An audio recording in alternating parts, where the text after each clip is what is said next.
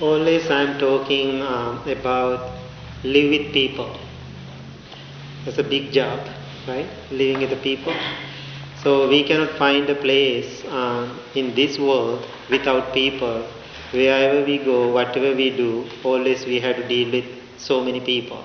Sometimes they are close people, sometimes they are family members, sometimes they are co-workers. It doesn't matter who they are, we all are people. So, when we live with people, in the beginning we don't know them. Right? First we have to get to know them, then we have to live with them, we have to make a relationship with them, then we have different relationship with the people. When we live with people, then we see there are some areas we don't like about each other. Sometimes, end of this relationship, we have some hurt, anger, disappointment. Right? Many situations, even myself, you, everybody in this world. So then, whatever relationship we start with people, after we emotionally, physically, mentally, when we have distraction with those people, we leave those people. Right? We leave them, right? Sometimes we cannot live with them anymore. We feel, I'm done. I cannot handle anymore. Then we leave those people. Even we go far away from those people. So think about somebody you don't like here in McHenry County, in Woodstock. Right? Then you are tired with that person. Then you are thinking, I'm moving out. I'm going to California. I don't want to see that person. After you go to California, the problem is solved? No, the problem is still exists. Why? I call it, we have wounded minds. We have wounded minds. Then when we say wounded mind, how do you define that wounded mind? If somebody asks, oh, my mind is wounded. So how? How do you explain that? When you think about that person? It's been hurt. Yes, it's hurt. So when you say, I'm hurt, underneath that there is something in your mind, in my mind. What you have? You may say, oh, I'm disappointed. I'm hurt. Sometimes disappointed, I don't like, I hurt, everything it means I'm angry. Right? I'm hurt means I'm angry. So, many people who come to me and said, very difficult to forgive that person. Now you used to live in Woodstock, now you are living in California, it doesn't matter, still very difficult to give forgiveness, giving forgiveness to that person. Is it true? Sometimes you feel very difficult to give forgiveness. So, think about what is this forgiveness? What is this forgiveness? Last year, when I was in the cruise, December, so somebody asked me to talk about the forgiveness. You know, Bante, next day, tomorrow, we have meditation. Could you please talk about the forgiveness? Usually I don't have prepared talk, so now somebody asked me, now I have to say something. So, then I was thinking about it all day, watching at the ocean, and what is this word? Forgiveness. Then I was thinking, and is there a word for forgiveness in Buddhist teaching? So we talk about the forgiveness, but it is not that much popular in the Buddhist teaching, giving the forgiveness for somebody else, other people who hurt us. Then I sent a couple of emails to a couple of other monks and asked, do you know a word for forgiveness?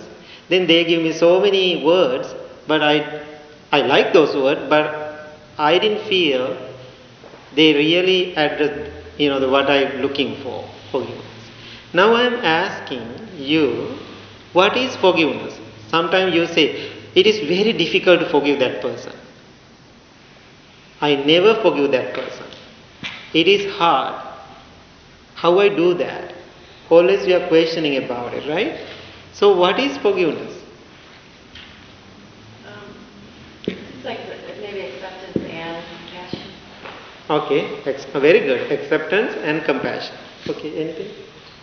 Detachment to pain, attachment to all of those things. Mm-hmm. When you attach yourself to that and you're not able to release it, Mm-hmm. you hang on to it and it causes suffering. Okay, that's good.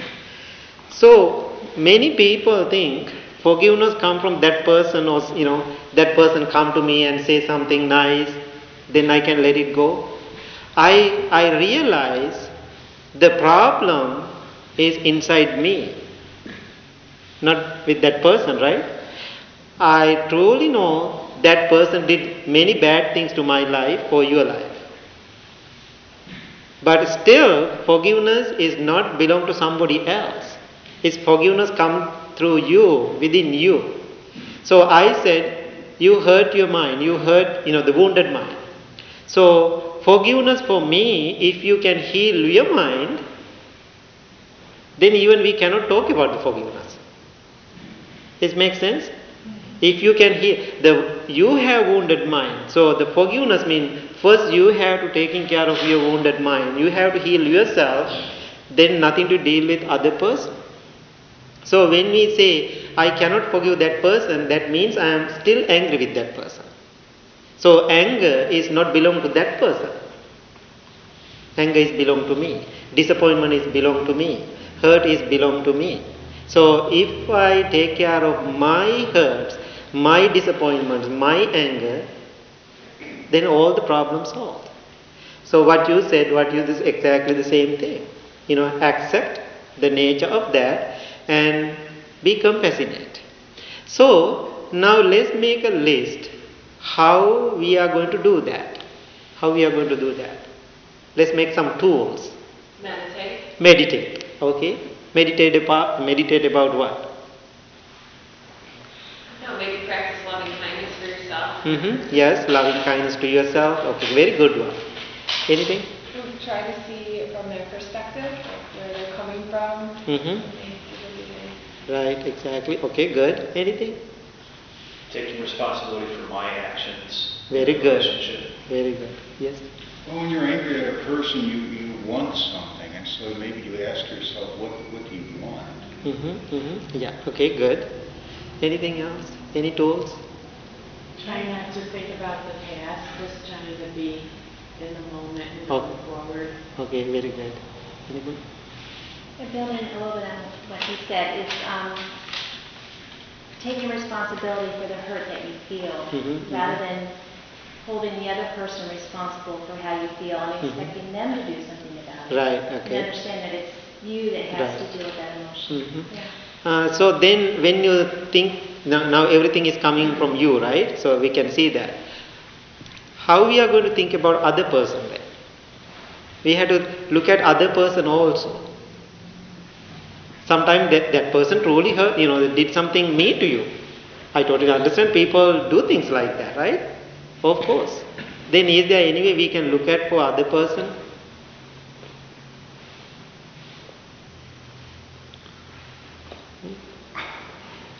That ignorance, right? Maybe that person doesn't know what he or she is doing.